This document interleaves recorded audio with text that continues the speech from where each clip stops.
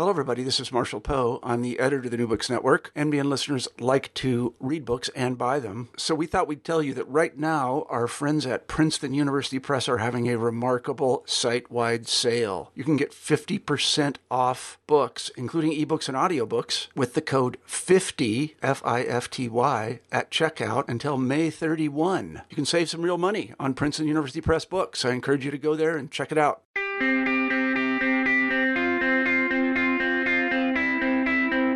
Hello, and welcome to another edition of New Books in Systems and Cybernetics.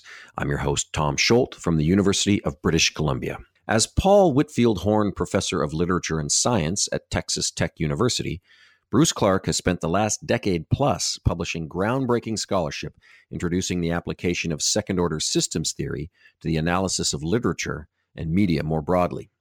The staggering scope of Clark's multidisciplinary erudition is on full display in the monograph Neo-Cybernetics and Narrative, out from University of Minnesota Press in 2014. In picking up Niklas Luhmann's neologism Neo-Cybernetics in place of a more standard second-order cybernetic label, Clark carves out a theoretical continuum for his thinking that runs along a trajectory from Heinz von Foerster's notions of the observer through George Spencer Brown's laws of form, Maturana and Varela's biology of cognition, and right up to and including Niklas Luhmann's controversial extension of autopoiesis theory to metabiotic social systems, a theoretical move most often excluded from more orthodox second-order cybernetic thinking.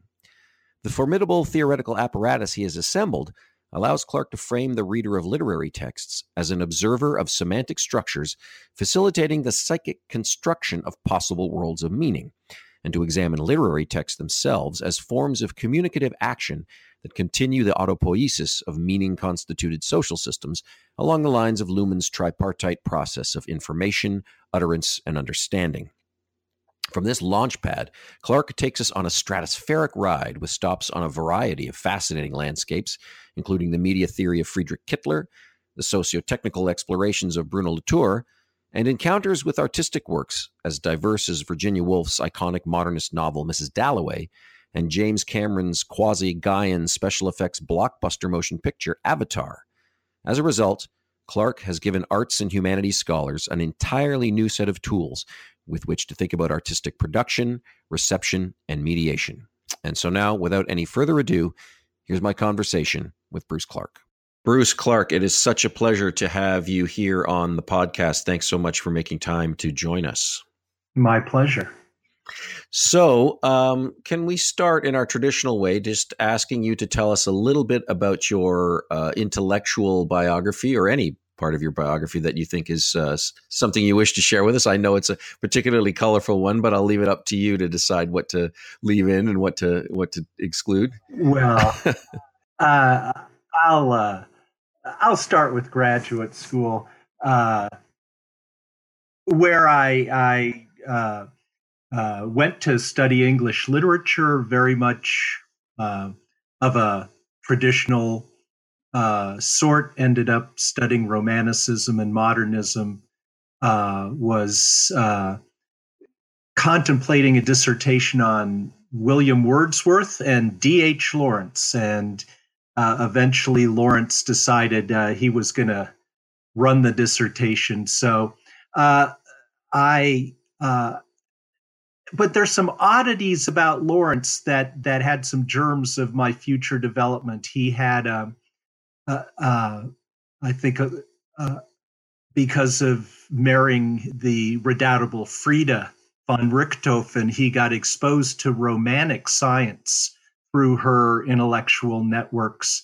And so that was kind of a beginning of how I got into, laid down some seeds for literature and science.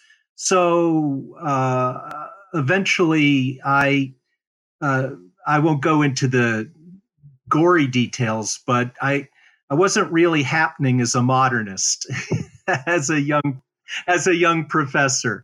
And I heard about this meeting of the Society for Literature Science, and I was a kind of amateur reader of popular science. And I went to this meeting. I met Catherine Hales. I ended up on a panel with Kate Hales, who's one of the major people in this new specialization for decades now, and everything just started to click for me. So I began by kind of as a student and fan of Kate Hales' work, and then and her own work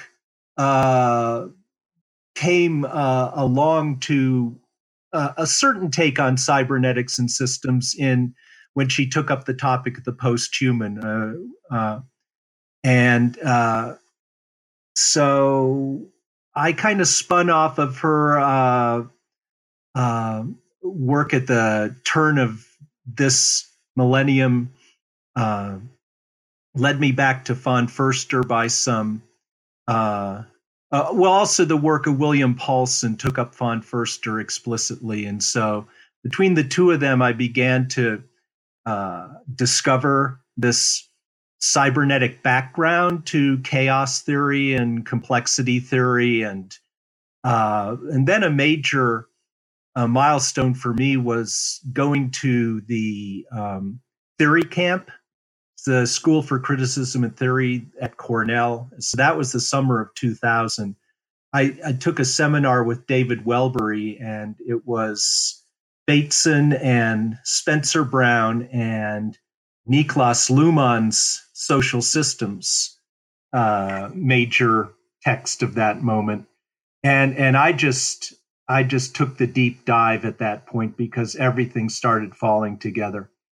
I was fortunate enough to have a lead on being in touch with von Förster. I went out to visit him at his home in Pescadero about a year before he died, put on a recorder and took an interview from him, from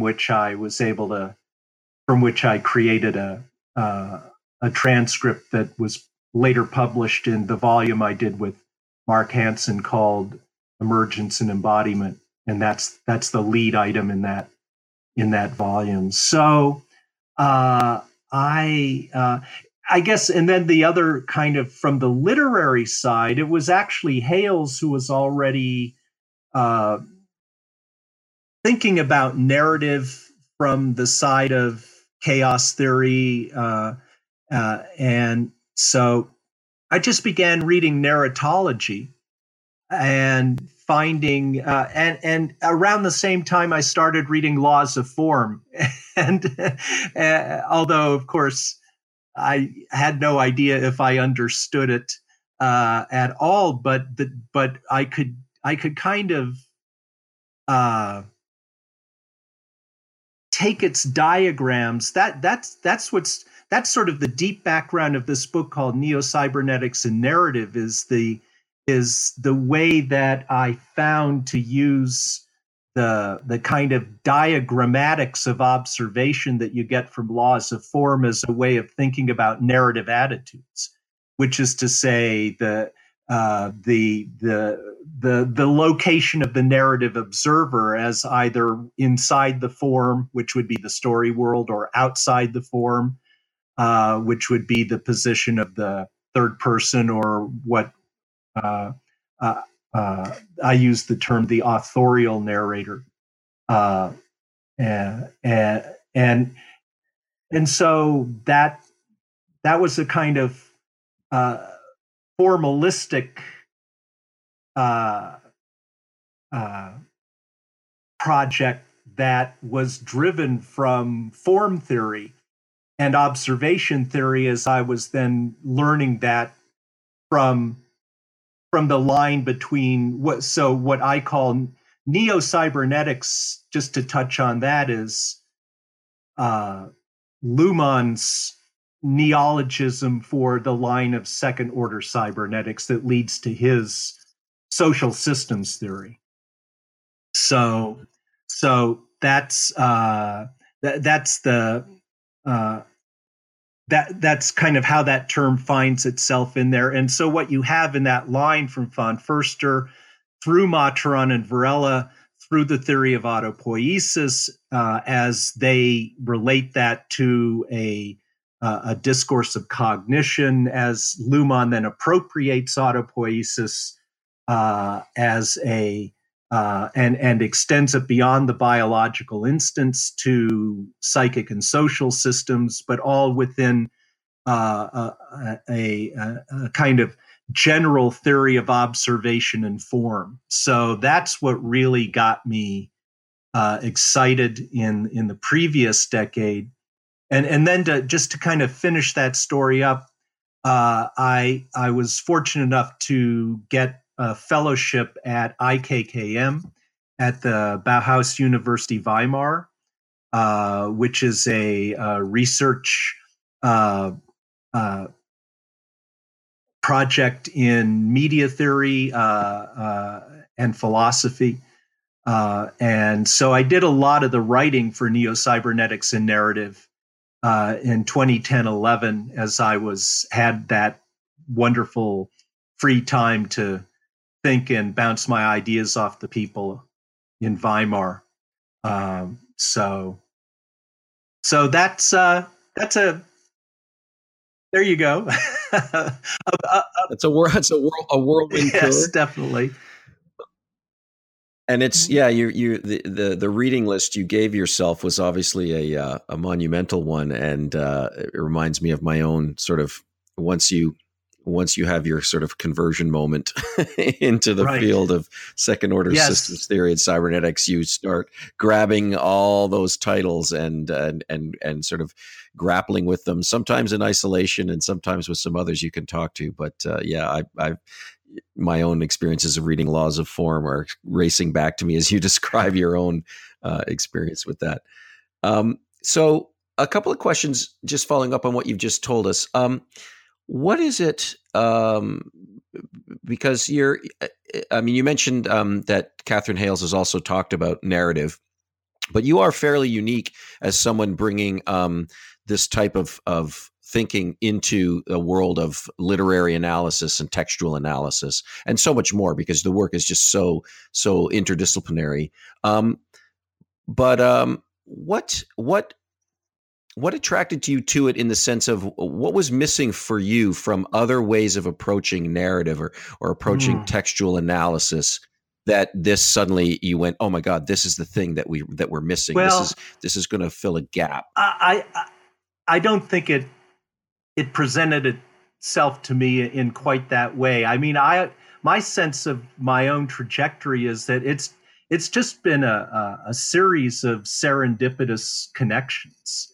And in a way, I mean, out here at Texas Tech, which people might not know is not a technological college, but a sort of full-blown regional university. But on the other hand, we're not an Ivy League university. But for me, it worked out really well because although I was hired to teach Romanticism, way back in the day, I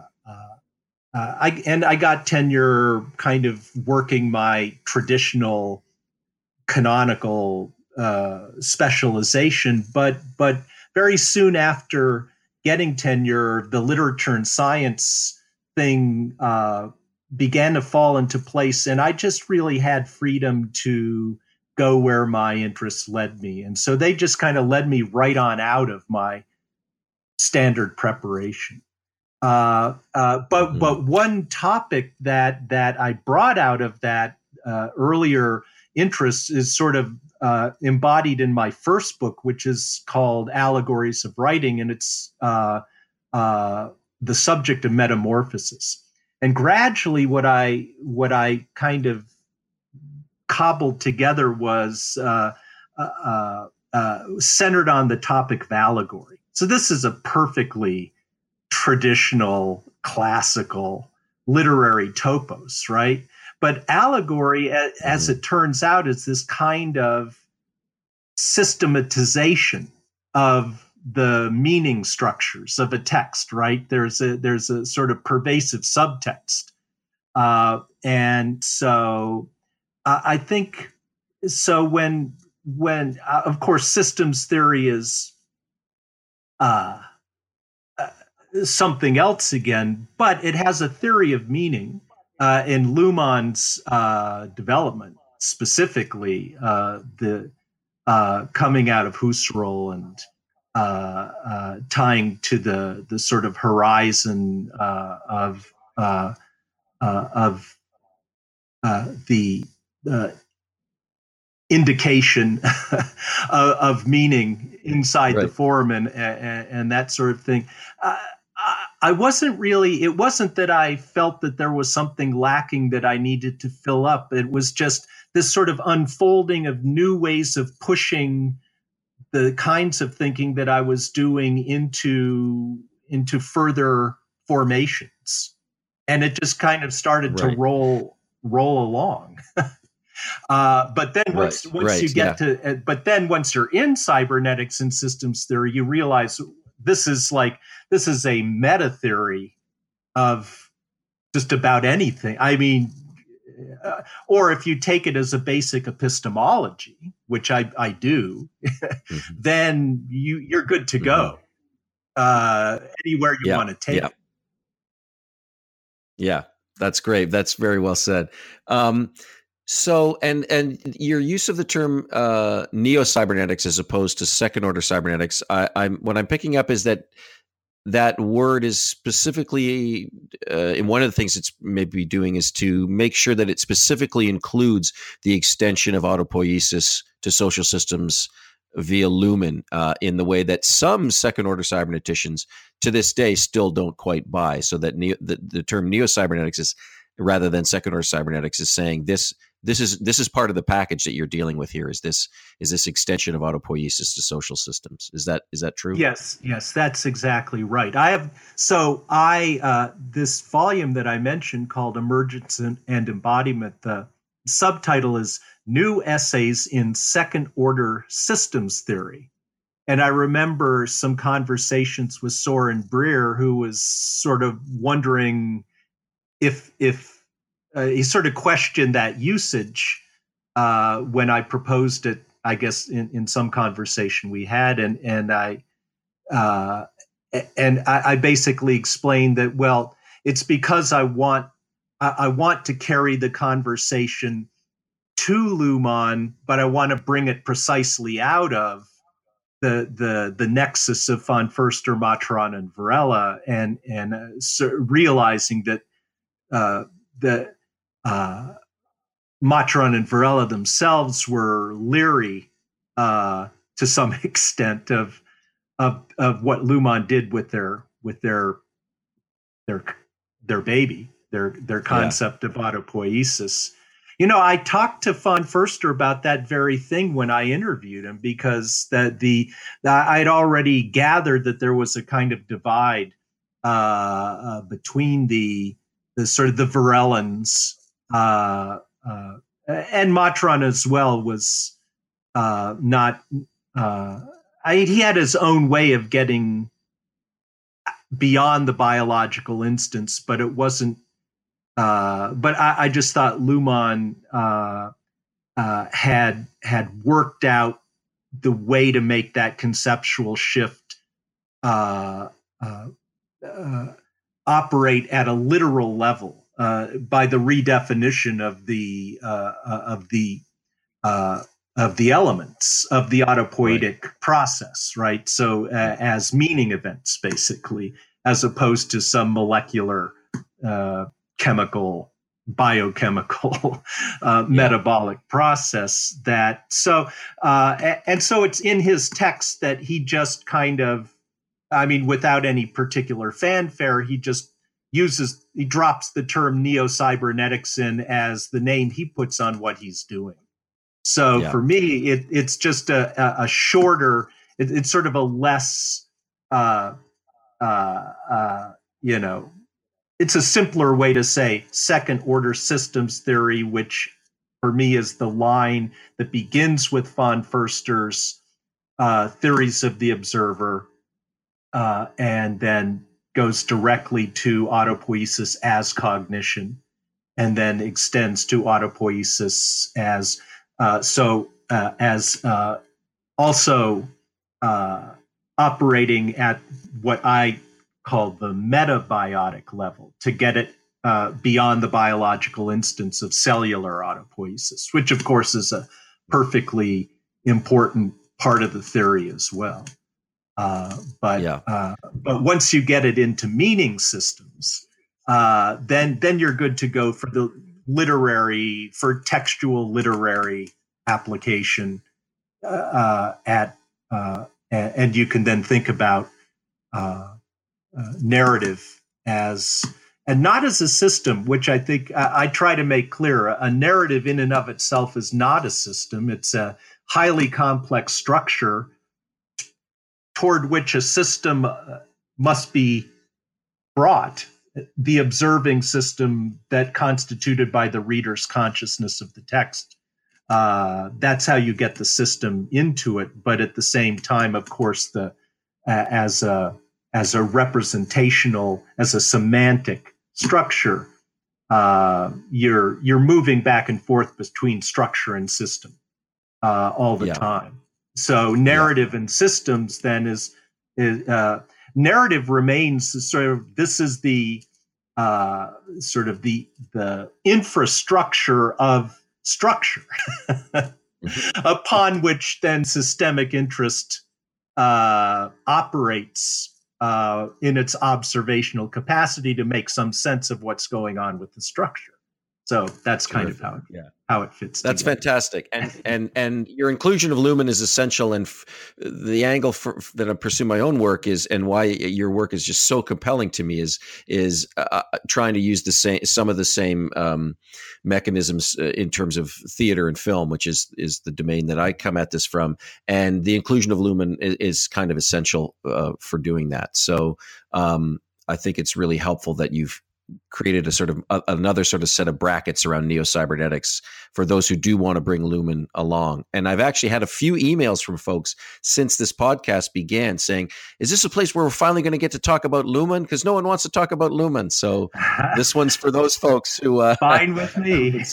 Yeah.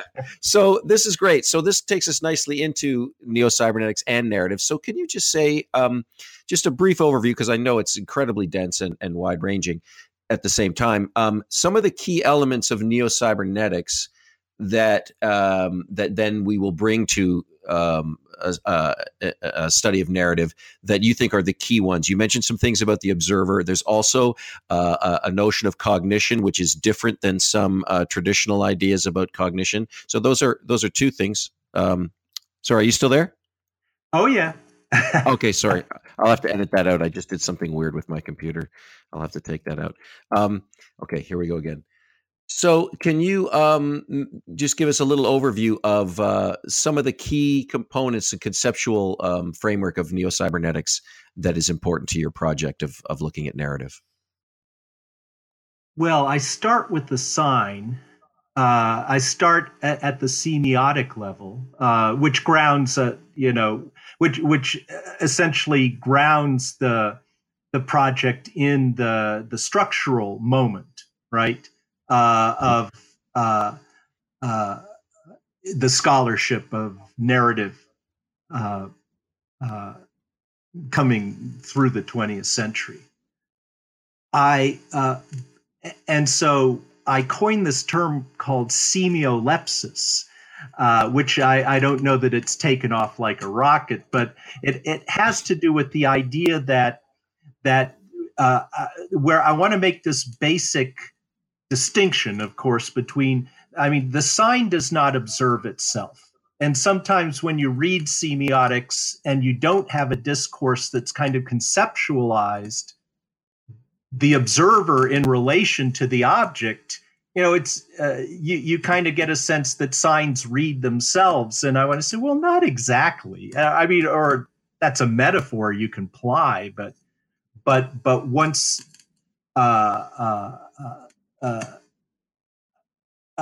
so the observer has to be an originary moment of motivation for making the sign do something.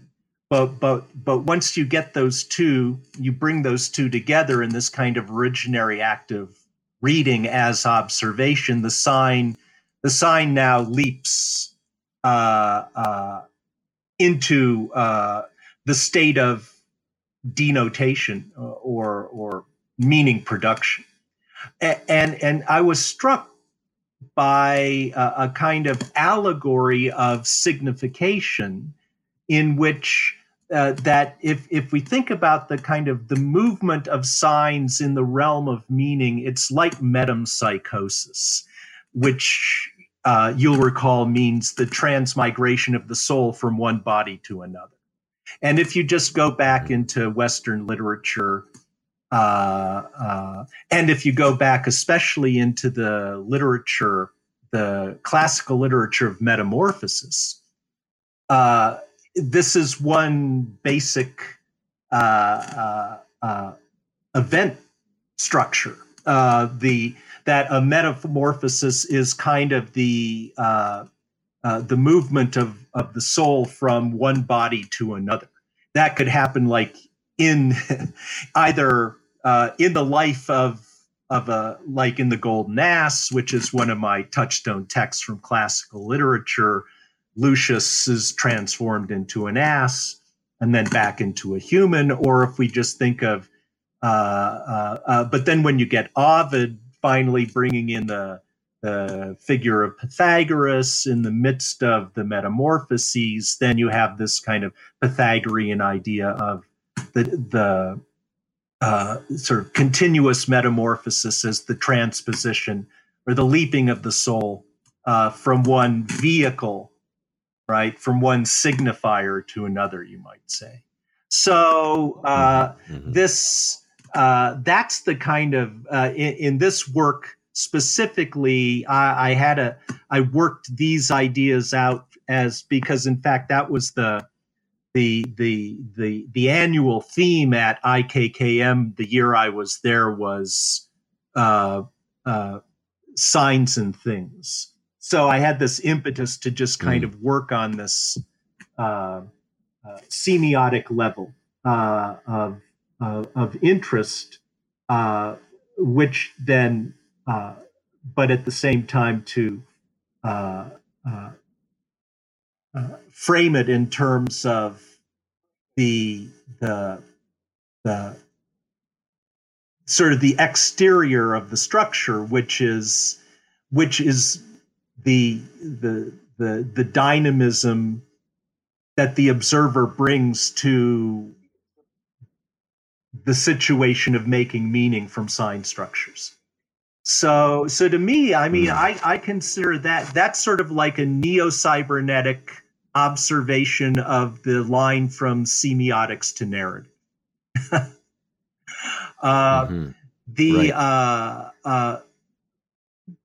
Beyond that, to me, then I kind of move out. I touch on information, communication. So I've got kind of, I'd say, readings and critiques of information. So what was kind of crucial for me was seeing the way that von Förster himself develops from an information theorist, which of course all cyberneticists were information theorists at the get-go, because the two of the Shannon-Weaver variety, as the two theories developed side by side, and to the point that they seem to merge together, and many folks think it's the same thing, but in fact it's two separate bodies of theory. And what von Förster gradually works out is the limitation of information as a comprehensive concept. So information is kind of like the sign sitting there with no observer. Yeah, he famously said, von Förster famously said there was no information in a library. Or he just said, if I can remember the exact line, he says, the environment contains no information. The environment is as it is. It is as it is. We go, but wait, the environment's supposed to be full of information down to its atomic structure. And that's because you observe it in the mode of information, and you make the distinctions that then around which informatic formations crystallize, you could say. But it's just not sitting there waiting for you to process it. You're you constitute it and then you process it. So that's a constructivist way of getting at it. So to me, neo-cybernetics, then you could also say, is about moving beyond the informatic orientation of, generally speaking, first-order cybernetics. Communication. Right. Oh, go ahead. Can you say a little bit? I was just going to, I was thinking ahead. of my second chapter, which then takes up information and communication and treats these topics from the neo-cybernetic point of view. Yeah, please go ahead.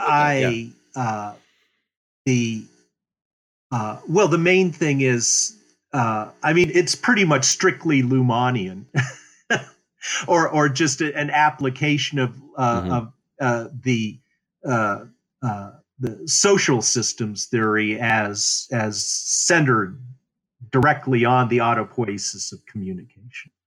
But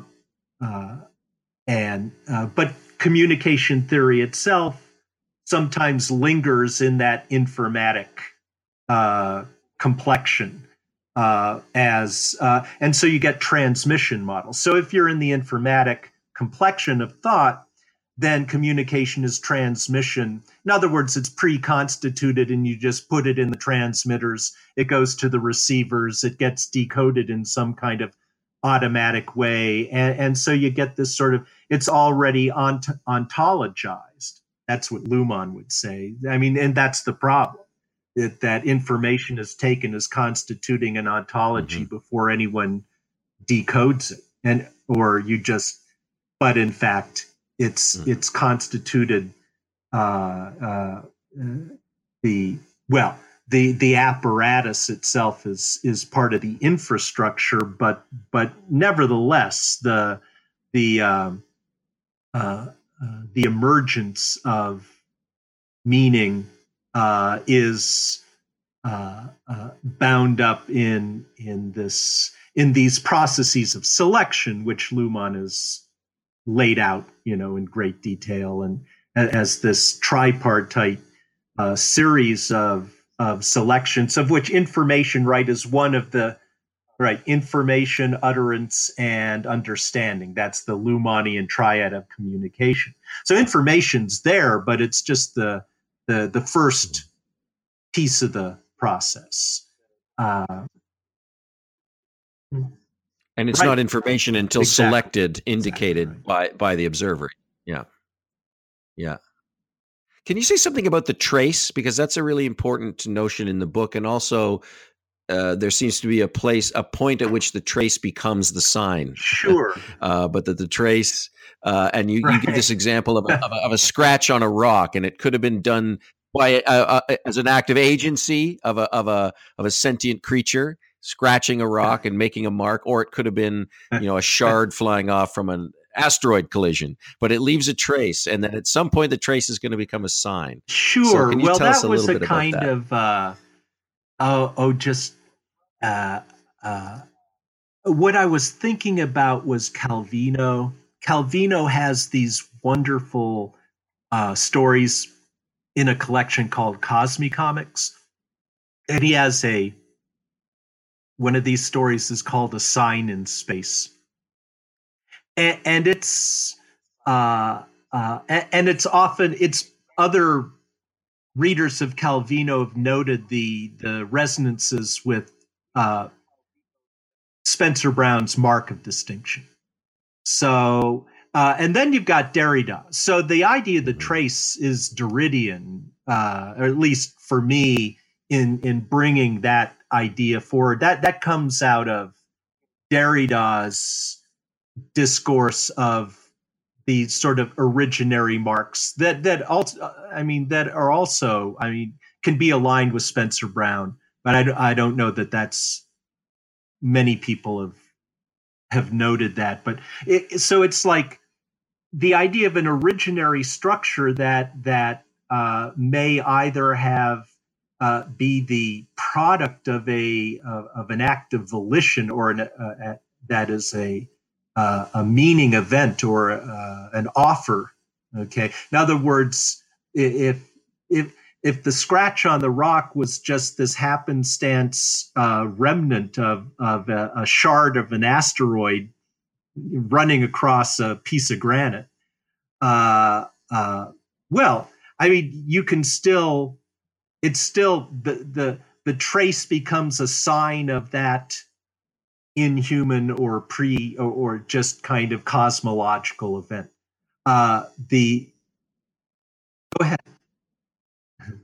And both versions you just Absolutely. mentioned are stories too, right? So I think it's been a while since I've read my own book, but the idea is that narrative is already there, kind of folded up in the scratch on the rock, in the trace, even whether it's a happenstance, cosmological, random event, or whether some sentient being decided I'm gonna, this is some prehistoric graffiti where I was here. Here's my scratch, and then it's just left as a remnant of an intention to signify presence of or whatever it might be. But you could tell the story at a certain point. It doesn't matter which story you've got, whether just the random cosmological event or the volitional intention to mean. The trace becomes a sign as soon as it's observed as a sign. And then a story inevitably starts to unfold from that moment. So now when we turn to literary texts, should we think of a literary text as a sort of structure of traces that are then become signs in the act of the observation performed by the reader? Do they exist as traces first, or is that the wrong question? My discussion of the trace began as this kind of, it was a kind of, I thought of it as sort of playful effort to create a mythos around the sign. So the mythos of the sign would go back to this pre-semiotic moment of the trace where something happens and a moment of inscription occurs. Okay. So I think one can, and that mythos is something one could use to think about these, to take the contemplation of these things back to these originary moments. But just to open up a novel or a dramatic work or some narrative artifact in the medium of words, you don't necessarily need to contemplate the trace. You could just start with the semiotic register and start with the text and its discourse and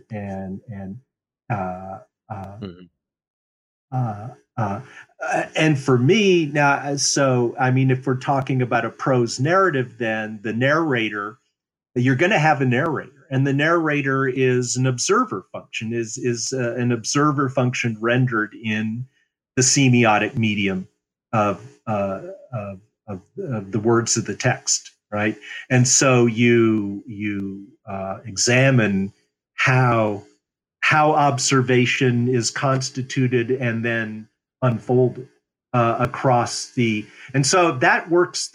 I've been teaching these classes this semester where this is just the basic lesson, and it's not even systems theoretical. This is narratological, the discourse story distinction, right? It's basically the distinction between the signifier and the signified coming out of semiotics as applied to the narrative text. So you've got a narrative signifier, and that's the discourse. And then the narrative signified is the story. So you've got the manner of the telling, and then you've got the tale told. And so there's your basic, and just getting sophomores and juniors to grok that basic analytical distinction takes me half a semester sometimes. I mean, some of them get it and go, wow, and for others, it's just, why should I just want to, it kind of, generally speaking, people just want the story. Give me the story, And I say, no. Back it up. You don't have to go back to the trace, but let's at least take it back to the mode of the discourse. So the discourse will constitute an observer.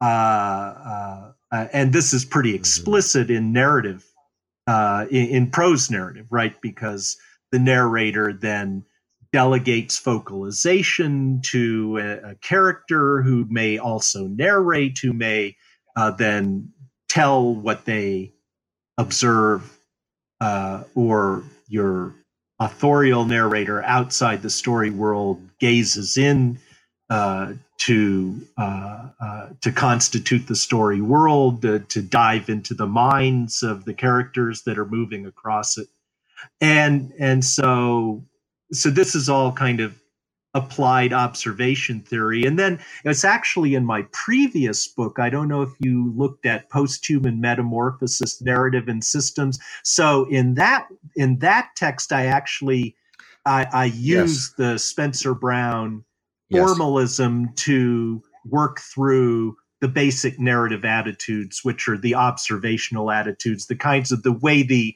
narrator as observer can be positioned relative to the story world under observation. So that's where I kind of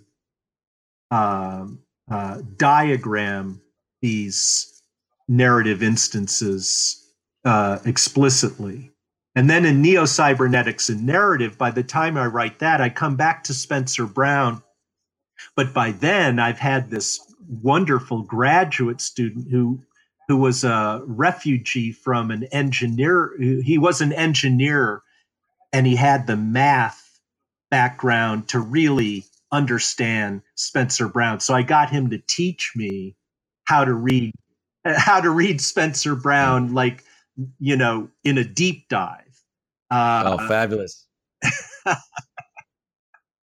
I'm afraid he's out. Can you send him to UBC now that you're done with him? Can you send him up to Canada for me?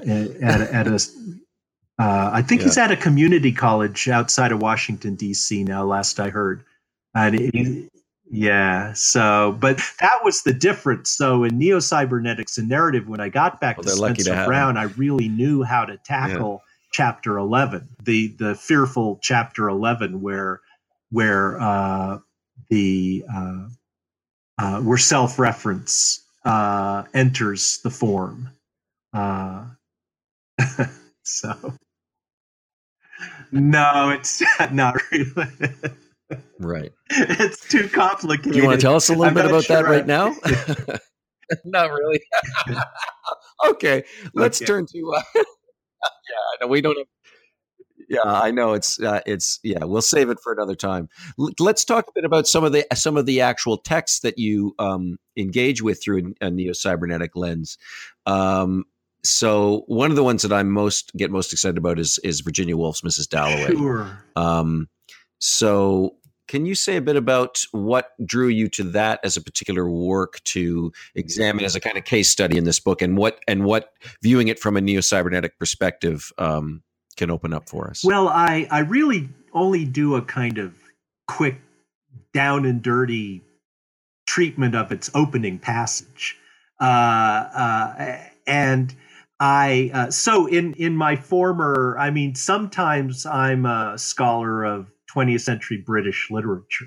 I don't really do my scholarship there anymore, but I was teaching grad classes on the modernist novel. So I'd been working on that. I'd been teaching that novel. So as I was developing in the same period that I was working out these narrative applications of systems theory. So it just struck me that, and so what you've got there is this really dynamic, immediate introduction of free indirect discourse. Okay. also known as figural narration in Stanzels. This German narrative theorist named Stanzel, whose work I like very much. It's kind of proto-systematic, but more generally, but if you get your narratology from Gerard Genette, it'll just be called free indirect discourse. So this is a narrative situation where you've got an authorial narrator, an external narrator, who's basically orchestrating the movement of observation between the narrator's level outside the story world and the minds of the characters inside the story world. So I just found that opening passage of the novel is so immediately rich in the not just that these devices, these kinds of and they're not. I mean, these devices aren't modernistic. I mean, they'd been seen. But they kind of get to a sort of reach a threshold of intensity in the modernist novel, you could say. So I look at how the way that novel opens is kind of a primer. If you attend to it carefully, to kind of you can kind of mark the passage with, kind of in a Spencer Brownian sense of eliciting the thresholds where these kind of boundaries of indication are crossed one way or the other, moving back and forth between the exterior of the story world and the interior of the story world. But then I leave it at that and move on to something else. But you can certainly then, and what we would do in my class then is just then proceed on through the novel and study it for its mobilization of this sort of intensification of writerly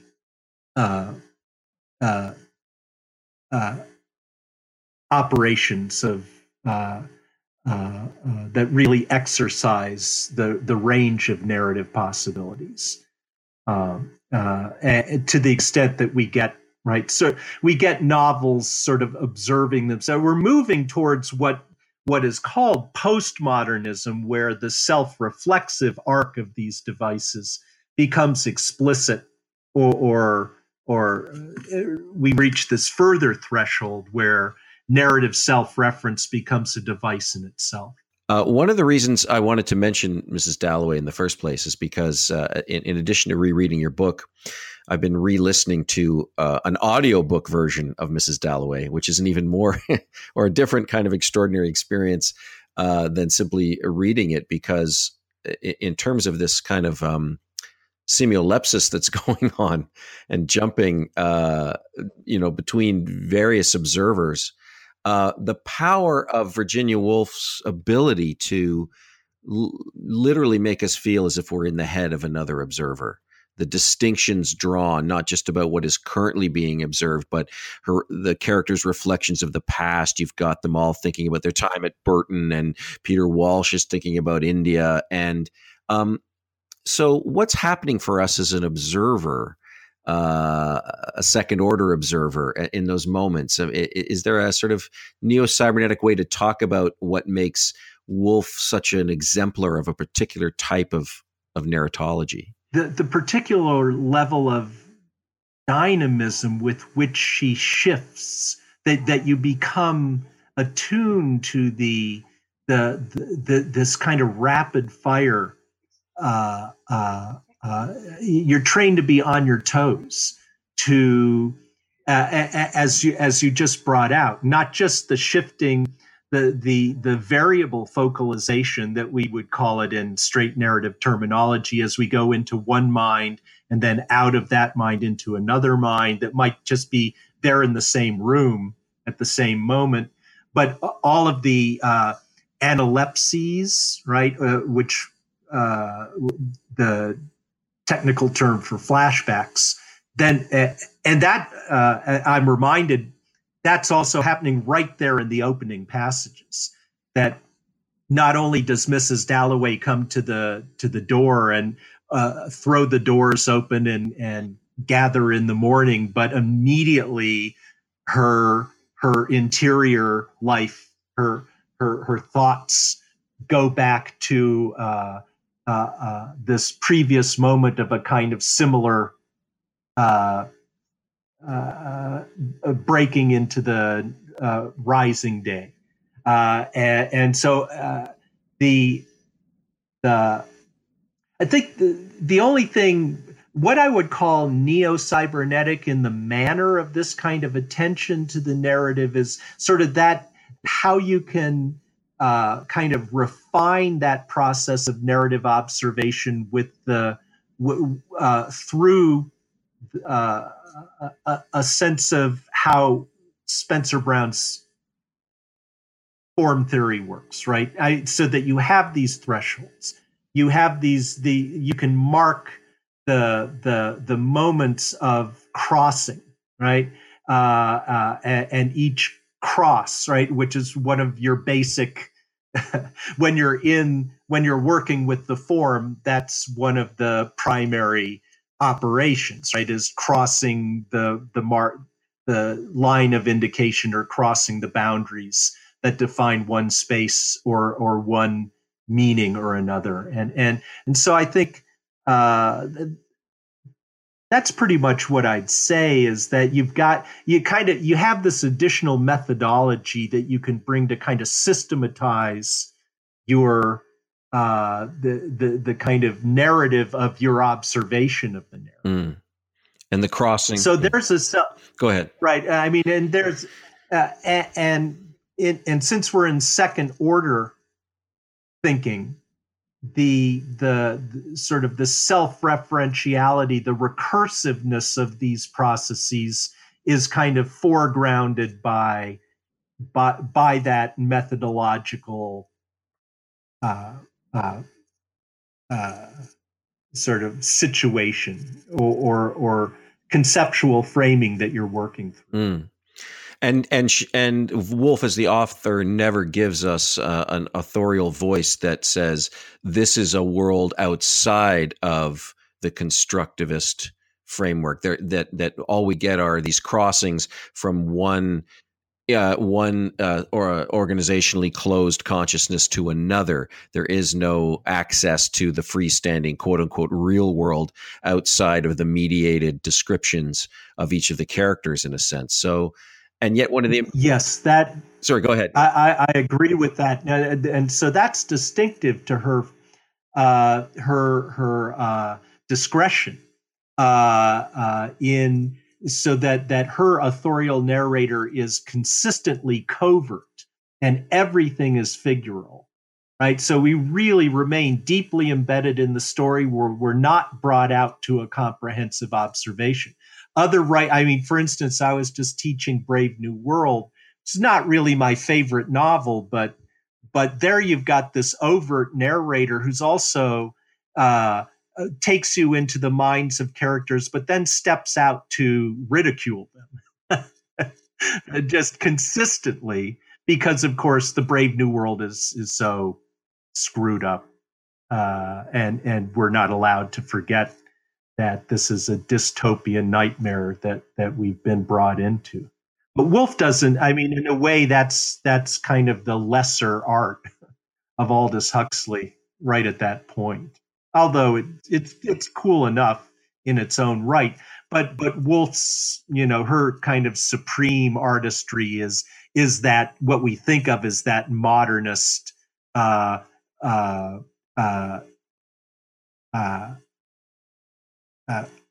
of covertness The author doesn't divulge themselves. And the author then does not take up the position of a kind of privileged observer who has the last word on what it's really like, right? Right.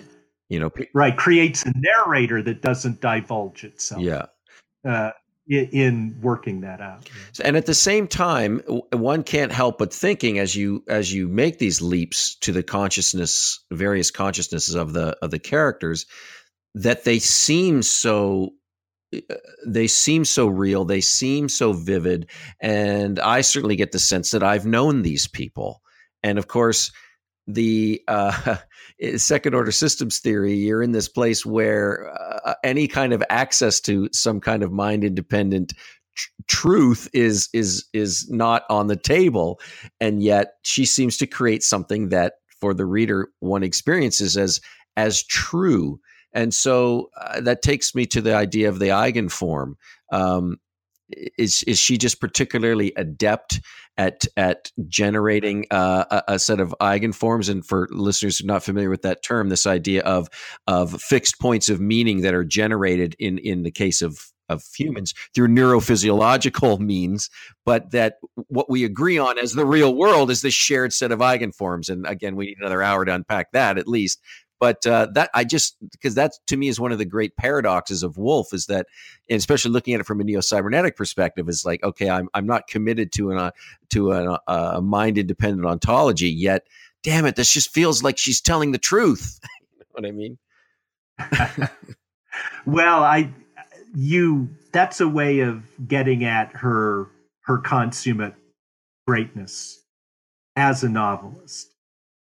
But more generally, that's why we read novels, because they allow, and to the extent of a writer who could just work this illusion of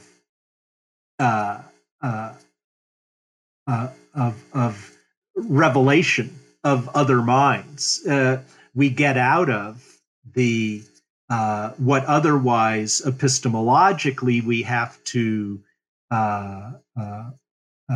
accept, I think, as the closure, right? The actual real life closure of the autopoietic system, which in this case would be my mind or your mind. Thank God we have this thing called communication, by which we mutually reconstruct what we take the other person to mean, as, for instance, we're doing right now in this conversation.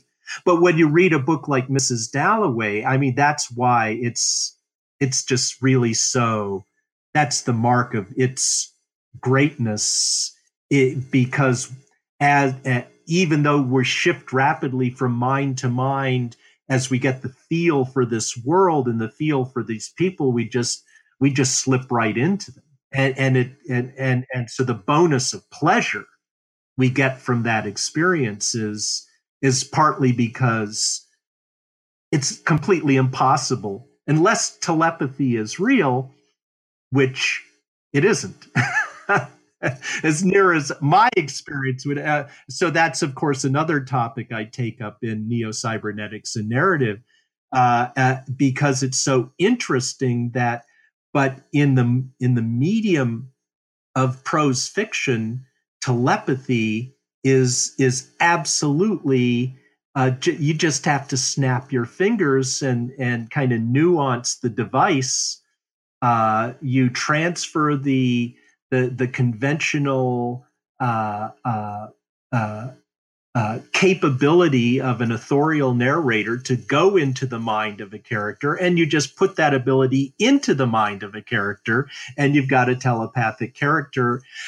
Man, I just finished teaching Star Maker by Olaf Stapledon. Mm-hmm. Do you know this novel? I know of it, but no, I haven't read it. Yeah. Yeah, everybody knows of it, right. But few people have read it. Right. Kind of like Laws of Form. I just and it's sort of, it takes it's just absolutely full of telepathy. You've probably read Childhood's End by Arthur C. Clarke. Maybe not, but a long time back, right? But where you've got so science fiction often sort of in its fantastical mode will just bring I mean, that's kind of the signifier of futurity or higher mental evolution or some such thing, is that all of a sudden we're telepathic and the closure of consciousness, falls away, and that brings its own set of problems, which is thereby hangs many a tale.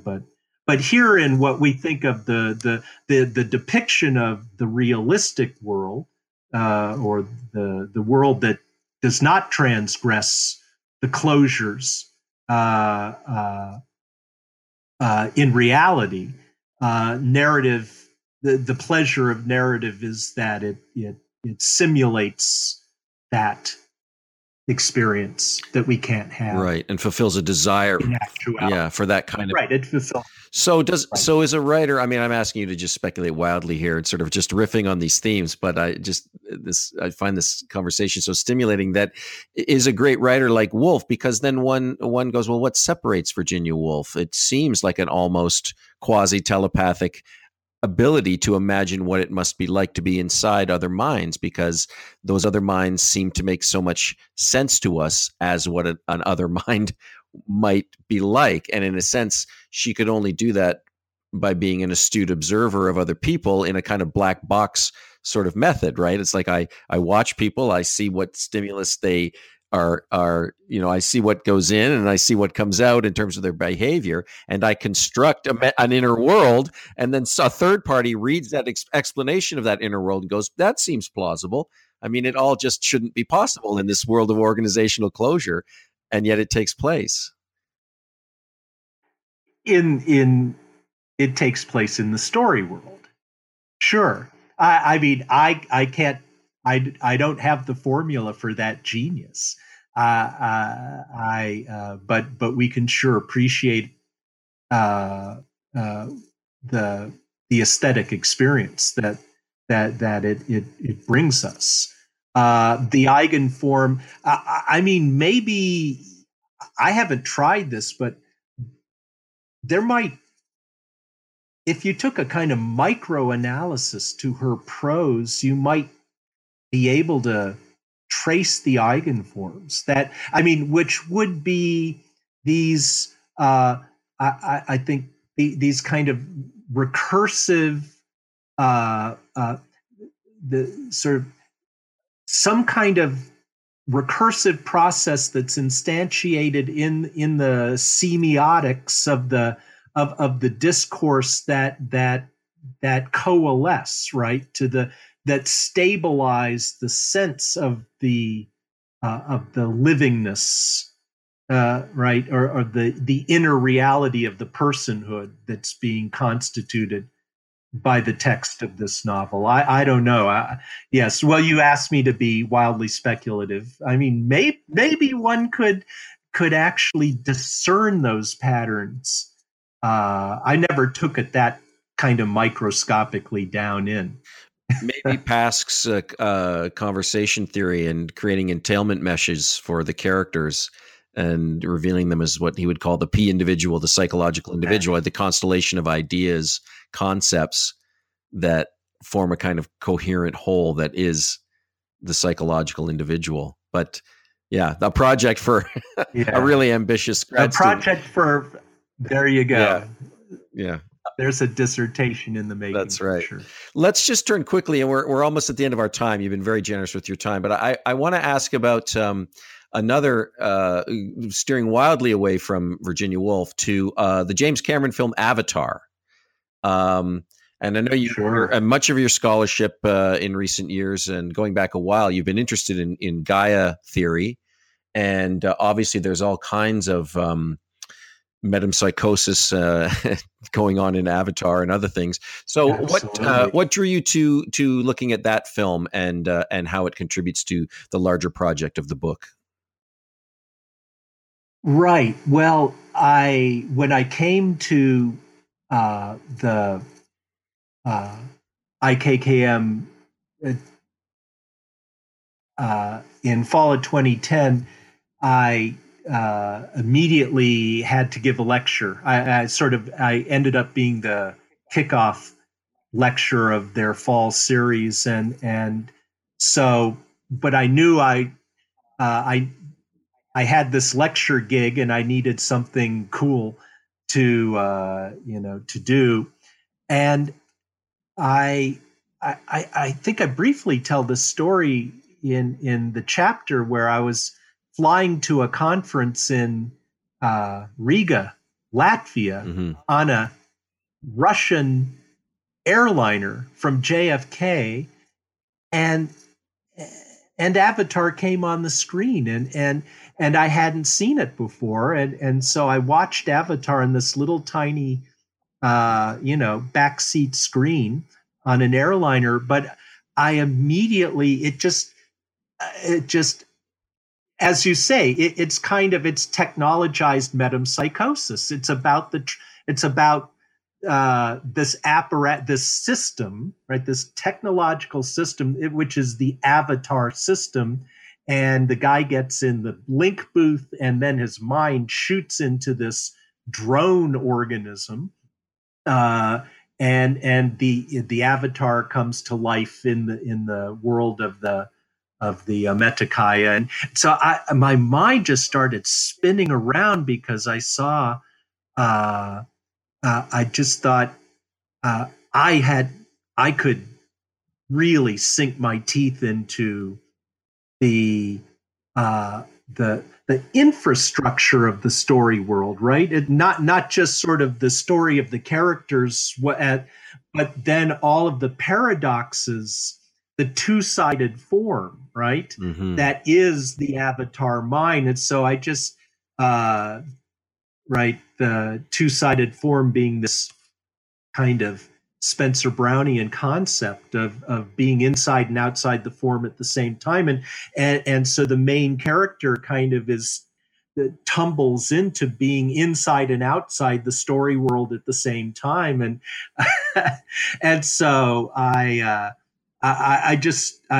bought a DVD, and then I just started studying the movie like on the screen and this, and came up with this. So that at that level, it was kind of it's a cybernetic science fiction, inside and out. It just not necessarily second order, but it's really more first order cybernetics. But still, you've got these transmission apparatuses, but what's being sent is not messages, but consciousnesses. Mm-hmm. So, and a controlling consciousness, right? They need to control these avatars. They're steering them, literally. Yeah. Right. So it's control theory, and then you get all the political colonial, references or resonances of the colonial exploiters coming into the native indigenous world and so forth. And that's kind of the level of the more standard discussion of the movie. Takes up those cowboys and Indians tropes.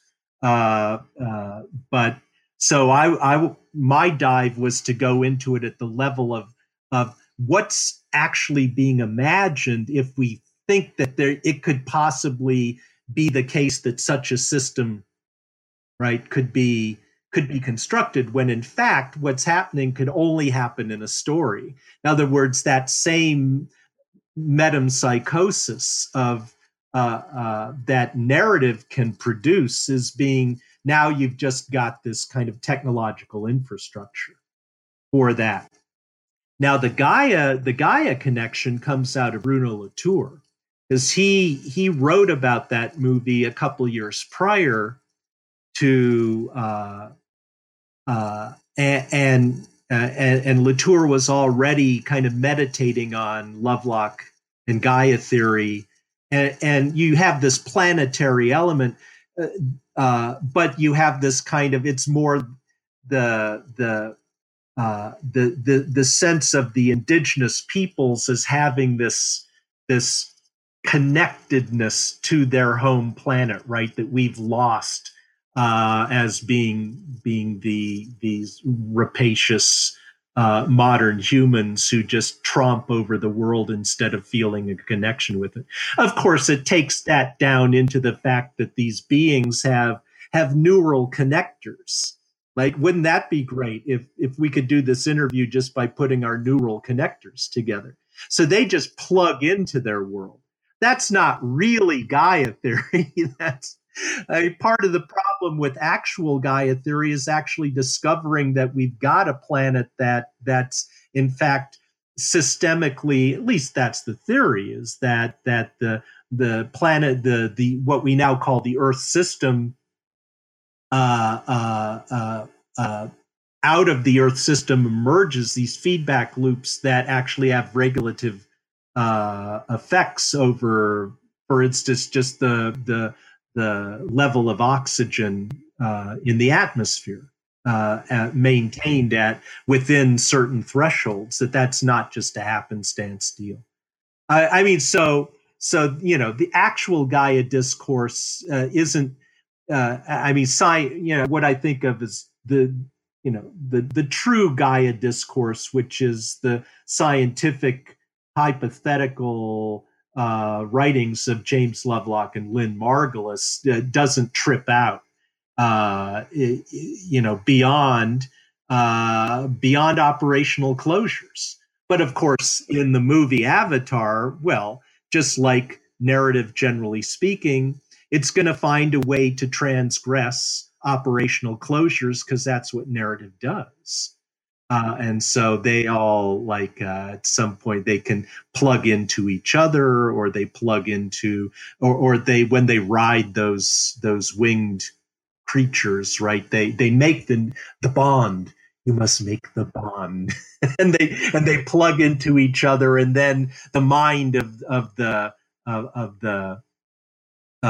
indigenous humanoid is now controlling the mind of its winged vehicle, and so forth and so on. So it's all great fun, and I personally responded powerfully. Although I have to confess, I've never seen the movie in 3D, which experience is awaiting me. But in a way that's kind of bells and whistles that are above and beyond that kind of interest in thinking about narrative and systems. So that's kind of, I saw Avatar and I went, my God, it's narrative and systems. It's my deal. So I'm gonna. Right in the wheelhouse. And it also points to this longed for telepathy that seems to be sponsoring a lot of narrative activity in general, is some that desire, that longing, even on a fantastical level, to break through the operational closure, on a planetary level, interpersonal level, as in Mrs. Dalloway and all the rest. Well, we've covered a lot of ground, and the book covers even more ground than this. You talk about some other stuff from both popular culture. You talk about Memento, and you talk about Eternal Sunshine of the Spotless Mind. So some more films for the film lovers out there. And then you talk about Latour's Aramis, a truly unique piece of writing. So yeah, there's so much in this book, and it's just such a rich read, and just opens up so many new avenues for us to think about in a cross-disciplinary way in terms of narrative and systems and the planet and all kinds of things. So we're all immensely grateful for the fertile mind of its author, and looking forward to what comes next. So what are you working on now? Well, I'm working on a book on Gaia. So it's not really, so this is not a literary study or even a study. It's a study of Gaia discourse, mainly. So it's a deep dive into Lovelock and Margulis, and their most worthy expositors, like Bruno Latour, Isabel Stengers, Donna Haraway, Dorian Sagan, and then the scientific and cultural context. So the scientific context is NASA, which people don't necessarily realize how that Lovelock conceived Gaia while working at the Jet Propulsion Laboratory as a NASA contractor. And a lot of the funding in the initial decades for both he and Margulis was NASA funding. But then you've got the Whole Earth Catalog. You've got those crazy hippies who rediscover ecology and the fact that we're living on a bounded planet, spaceship Earth, and we're getting the first images of the whole Earth seen from space. And these people had their cybernetic antennae all the way up, thinking about whole systems. Very fascinating connections between Stuart Brand, the editor of the Whole Earth Catalog, and Heinz von Förster, the amazing review of laws of form that Heinz contributes to the Whole Earth Catalog, and then which then morphs into Coevolution Quarterly in the mid-70s, and they published the first popular article on the Gaia hypothesis in 1975. So it's kind of about, you've got a mainstream Gaia history that is not that well known. You've got a countercultural Gaia history, but it's not the one where Gaia just kind of wanders off into answering cultural desires as a kind of return of a Mother Earth. That's part of the story, but that's not really the story I want to tell. I want to tell the kind of the cybernetic appreciation for what was in fact a cybernetic theory. Lovelock conceived Gaia as a biological cybernetic system that homeostats the planet to maintain habitable conditions, and that's the initial form of the hypothesis. And so there's this interaction between the mainstream and the counterculture that is very rich and and it's one of the great stories of cybernetic sort of production, that Gaia is the product of cybernetic thinking. I don't think people appreciate that background. And so that's what this study is about. I can think of no better author to tell that story than Bruce Clark. So we look forward to that very much. And thank you so much. You've been very generous with your time. My pleasure. Listeners, get a hold of this book because it's going to open up whole new avenues of thinking for you. So thank you very much, Bruce. And we hope to talk to you sometime in the not so distant future. Thanks, Tom. Sounds good. I really appreciate it.